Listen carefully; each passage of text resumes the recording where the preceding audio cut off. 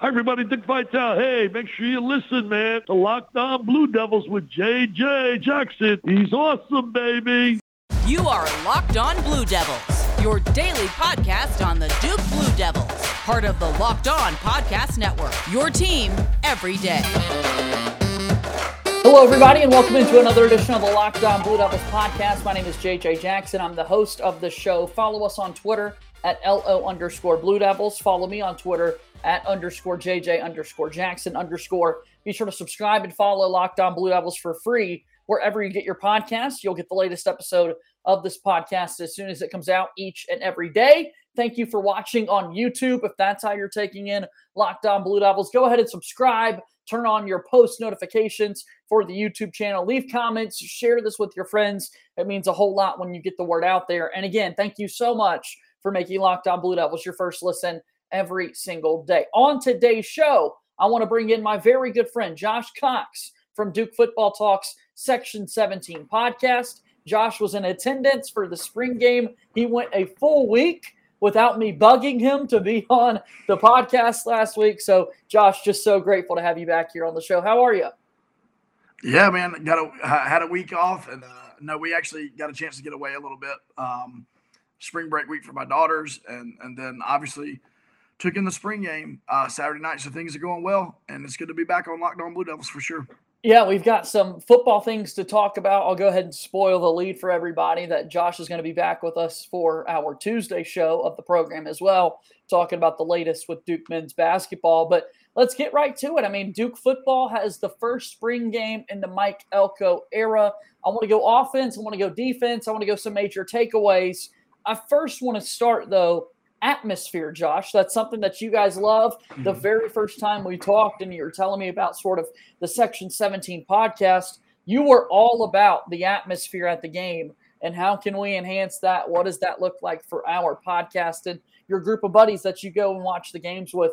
Was there any noticeable difference when you got to Wallace Wade on Saturday? Well, yeah, the overall energy is just it's there with the fans. There's obviously a lot of player family there at a game like the spring game as well. And I will say this, that it seems that from the regular fan perspective, as well as from like the family perspective of the players, that the energy level is just, we're feeding off of Mike Elko, feeding off the coaching staff. And I mean, we were pleased to have a spring game, a real spring game that was real football being played. And to see right at 4,000, just under 4,000 people there, which I know to a lot of big other schools, that's not a big deal. But hey, there were probably some games last year where we didn't have many more than that showing up for a regular football game. And so the energy was great. They passed out those free T-shirts. So all the fans got those. They had concession stands open. They had photo ops available.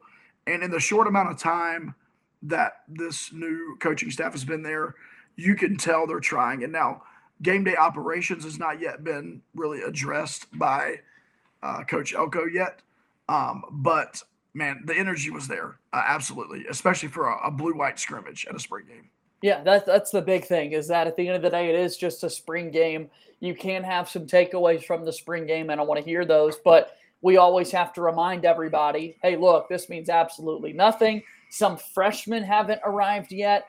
The transfer portal is about to really pick back up now that spring ball across America is for the most part done and finished with. So a lot of players will be looking for other opportunities potentially. So many different things can change. Offensively, what stood out to you?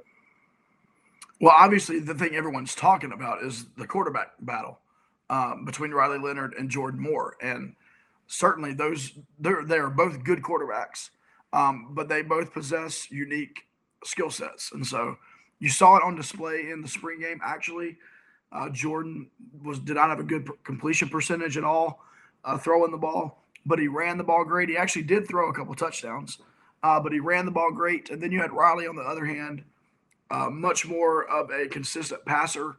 Completion percentage was there. Did throw a pick. I believe his pick was off a tipped ball, so not necessarily his fault. But both of those guys, both those guys bring a unique element to the game. I have no idea. People keep asking us, who do we think is going to win that job? I have no idea. like I said, it kind of depends on where Kevin Johns wants to take this offense. But the quarterbacks have played well, and the neat thing about it is they truly are like best friends off the field, and so that competition there is healthy and very good for them. I thought it was interesting to see the running back situation. Obviously, Jordan Waters is the returning guy. He didn't get a ton of playing time last year, but he was behind Mateo Durant. He's kind of leading that pack, but man, Terry Moore, Jaquez Moore, Eric Weatherly, Jalen Coleman. I mean, they just have several guys in that backfield that could definitely see some playing time. If you remember back in like the 2013 years, we had 3 or 4 backs that we would just rotate through. And I could see this year being a lot like that. So in quarterbacks and running backs, that's what I'm seeing offensively. Let's go a little bit more specific there. Josh Cox, Duke Football Talk Section 17 podcast here with us. They're going to have a show posted this week recapping everything about the spring game, and you'll get way, way, way more in-depth thoughts from that whole gang, I'm sure. But when you look at that quarterback spot, I mean, you mentioned the 2 names, Jordan Moore and Riley Leonard, both guys kind of splitting different teams and switching teams. I mean, it's a spring game, right? You've got the head coach that's literally on the field, kind of behind the center and quarterback there from the shotgun view, taking it all in. What in particular stood out to you about? Yeah, so Jordan Moore brings an element on the field that no one else brings. That is the one thing that you can say for sure. And that is not a knock against Riley, because I believe Riley Leonard's a great quarterback. But there's a speed and athleticism element that Jordan Moore has that, I'll be honest with you, it's impossible to replicate. And so that is the main thing that stands out to me. Now, that doesn't necessarily mean that I believe Jordan is going to win the job, but it just means that Jordan can do things that Riley cannot do. Now, on the flip side, Riley can do things that Jordan can't do. Riley is 6'4", 6'5". Jordan's not. Riley can see over the line. Riley is a much more accurate passer. He can make throws that Jordan just can't make right now. And so, you know, and then you have obviously Luka Diamant, who has made the transition from quarterback to wide receiver. So he's no longer in the picture. So really, Gavin Spurrier's not really a part of the conversation. And so you do have a true freshman coming in the summer. And I'm not sure how to pronounce his last name, but it looks like Henry Beeline or Beelan, or not sure how to pronounce it. But he's from New York, a quarterback, and we'll see what he has. I mean, who knows? Obviously, being a quarterback coming in the summer and not early in spring would put him behind the 8 ball. And then, you know, we have no idea, no insight on this, but there is always that transfer portal that is out there after spring game, as you mentioned. And who knows? I will say this. We're definitely not going to go into the season with only 2 quarterbacks. There's going to be a third guy who's not redshirting that's going to be available. I just don't know who it'll be. It is the Duke football spring game. Dustin Fox had the call for the ACC Network and ESPN, and his conversations with Kevin Johns, the offensive coordinator, and Mike Elko was about the accuracy that might be a question mark for Jordan Moore. I think we saw that at times from what I was watching on television, and I agree with you. It really did seem like Riley Leonard separated himself in that throwing department. But, boy, even out of the gates from the first play or two, Jordan Moore takes that read option. And as someone who myself and Auburn alum and saw Gus Malzahn really bring read option, hurry up, no huddle to the college game, Mike Norvell kind of studying from Malzahn's philosophy, and Kevin Johns comes from that Mike Norvell tree. Like, all of that is one and the same. And if they can really pull it off, then Jordan Moore is 100% the quarterback for that offense. Yeah, and in spring practices, you could even see when Jordan's out there running the show, they speed up. In fact, we were timing the between plays, and one time we got the ball down, got it set up in 6 seconds. We snapped the ball for the last play, which is pretty wild. And obviously, when Riley's in the game, they don't do that, not as fast. And so, yeah, once again, I truly feel like Kevin Johns has to make a decision on what kind of offense we're gonna run. And if he wants a throw-heavy offense, Riley's going to be the guy. And Riley can still run as well. But if we want to use a lot more misdirection, a lot of dink and dunk, a lot of running of the football. Like I said, in the backfield, we've got the horses back there. None of them are standing out as, as way better than the others. So they all look about the same. And if we go that route, then Jordan's your guy. I mean, Jordan Moore will be on the field. If Riley wins that starting job, look to see Jordan Moore in some unique packages on the field with him. They will get the ball in his hands. Coach Elko has said this from the beginning. We're going to identify our best players, most talented players, most athletic players, and we're going to get them the ball. So they're going to do that some way, one way or the other. That's the right way to do it. Josh Cox here with us on the show at Joshua Cox on Twitter, and check out the Section 17 podcast. Let's talk a little defense, what Mike Elko's known for on the other side of this break. Today's episode of Locked On Blue Devils is brought to you by our friends over at Built Bar. Built Bar is the best tasting protein bar that you're going to find. These bars are covered in 100% chocolate. I'm not making that up. 100% real chocolate. Low calorie, high in protein, low fiber, and low carbs as well. Most Built Bars contain 130 calories, 4 grams of sugar, 4 carbs, and 17 grams of protein. Again, make sure you make this a part of your daily diet. Built Bar is just so excellent. Again, high protein, low calories, high fiber, low carbs. Built.com, promo code LOCKED15, LOCKED15, Built.com, promo code LOCKED15.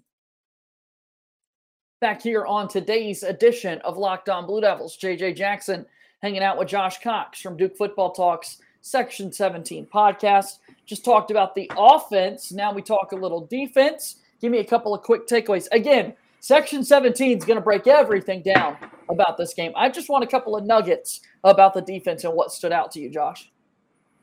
Yeah, well, first of all, the biggest question mark on the defensive side of the football is obviously the secondary. We lost 11 players in the secondary from last year's team, whether due to graduation or transfer portal, grad transfers, whatever it may be. And so we're starting really fresh there. I mean, really, you have 3 guys that got any playing time last year at all. Jalen Stinson, Isaiah Fisher-Smith, Daquan Johnson. Those are really your guys that got any sort. And Isaiah Fisher-Smith was really more of a special teams guy. You're seeing Tony Davis, who was a pretty decently high recruit, come in. I believe he's a sophomore, maybe a junior this year. I forget what his class is. But I would see Tony maybe winning the job over there. And then I'm high on this guy. I'm a true freshman, Chandler Rivers. I'm high on Chandler Rivers. Watched him all spring at practice. Watched him in the spring game. I think he's got the it factor. And he was actually recruited by Coach Elko to Texas A&M. He's a Texas kid. And so he knew Coach Elko. He actually knew Coach Ish. I didn't realize this. Coach Ish was at Texas A&M with Elko before he went to Miami. And so he actually knew Coach Ish as well. So he's got that connection. I don't know what else to say about the secondary other than more than likely the portal is going to have to be our friend just for depth. I'm not saying the guys that we currently have can't play. Cam Bergeron had a great spring game after struggling, honestly, some in spring practice. I think we have good guys. I just don't think we have any depth.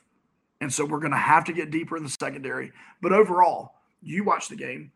I didn't think the secondary looked overmatched. I thought they held their own. It's funny when you're watching the spring game, it's like, who are you pulling for, right? So, like, the last touchdown, Jordan Moore to Eli Pankow. It's like, are you happy that Eli got behind him and that Jordan made the throw? Or are you mad because the DB let Eli get behind him, right? So it's tough to watch that game and really get the feel for it. As you said, it's a scrimmage. No kidding, yeah. But I didn't feel like the secondary was out of its league watching that game. And so that's encouraging to me. Like I said, I feel like we'll be in the portal. The secondary on the defense, on the positive side, our linebackers. I mean, if you want to go through the list, so you've got Shaka Hayward, who is obviously the leader of that group. Yep. And you can tell it. He's a monster.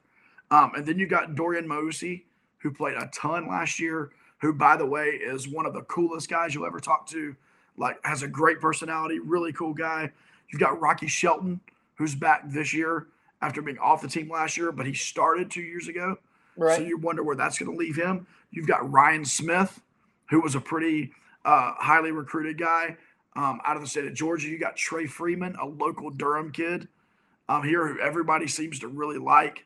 You got Syed Stevens, who actually got quite a bit of play. All I'm saying about that, we're deep. We're deep at linebacker. Also, we've seen little times where we've gone to 3 linebackers. We've gone into a 4-3 a few times, which going to a 4-3 once is more than we did in the Cutcliffe era. So I like the 4-3. The 4-3 allows us to get to the edges a little better against the run game. And, the 4-2-5 is great in its own right. But that 4-3, man, if you got 2 linebackers and that running back or quarterback breaks containment, he's gone. Because 2 guys cannot cover side to side. It's not possible. So I'd like to see us run a little bit more 4-3. Those are the 2 areas that stood out to me on defense, though. Secondary, and then on the strong side, linebackers for sure. Tell me a little bit about the defensive front. DeWayne Carter is somebody that got a lot of headlines going into last year as one of the leaders. He's speaking on behalf of the team at ACC kickoff before the season ever even started a year ago, and before DeWayne Carter even had a whole lot of playing time. The year prior, we saw a lot of guys, Dimukeji, Rumph, go into the NFL and succeed right away. So at the next level, that D-line group has been kind of the group that's gotten the most eyeballs from a professional perspective. What did you see on Saturday in particular, or throughout the spring with the defensive line, Josh?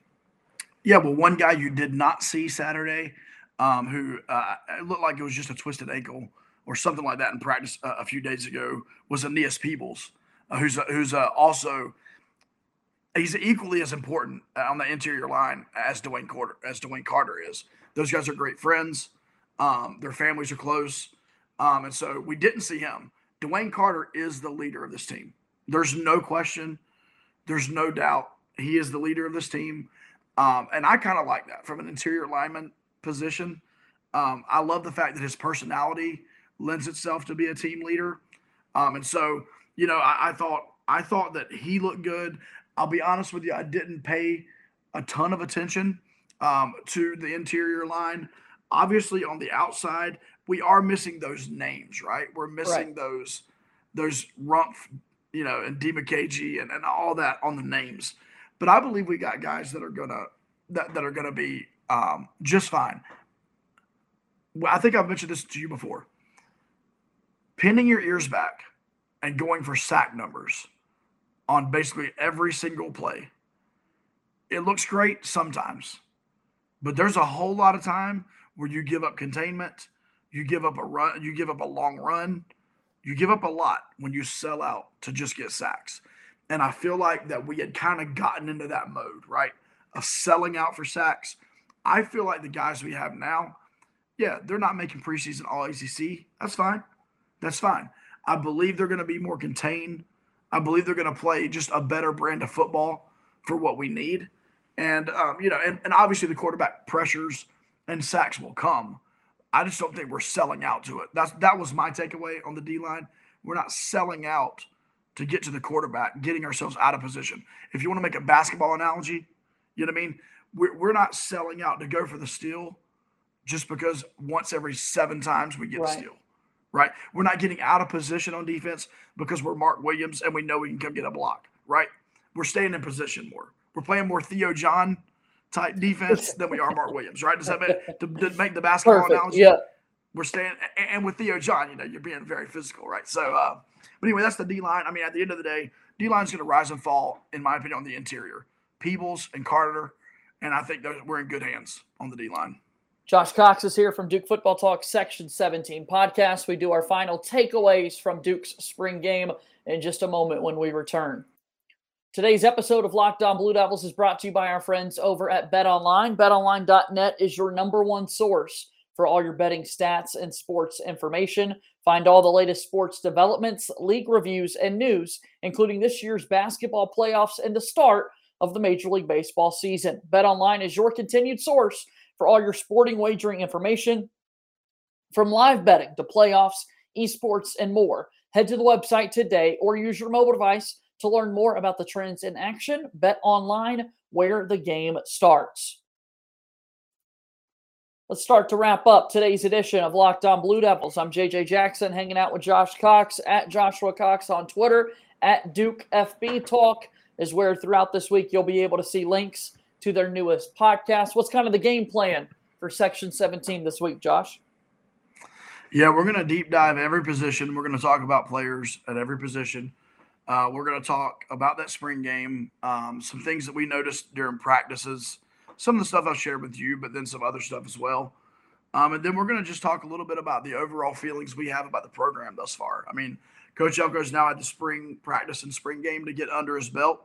What are some of the things that he said in his introductory press conference that we've seen already come to fruition? Kudos to him. So that's going to be the deep dive here on this episode that we're going to be recording and releasing this week. And so check it out. And then we've got some plans for the off season. Obviously, everybody's kind of taking a break. We're going to do our best to try to get Coach Elko back on the podcast sometime here in this few month break that we have. Maybe when he can relax a little bit and talk.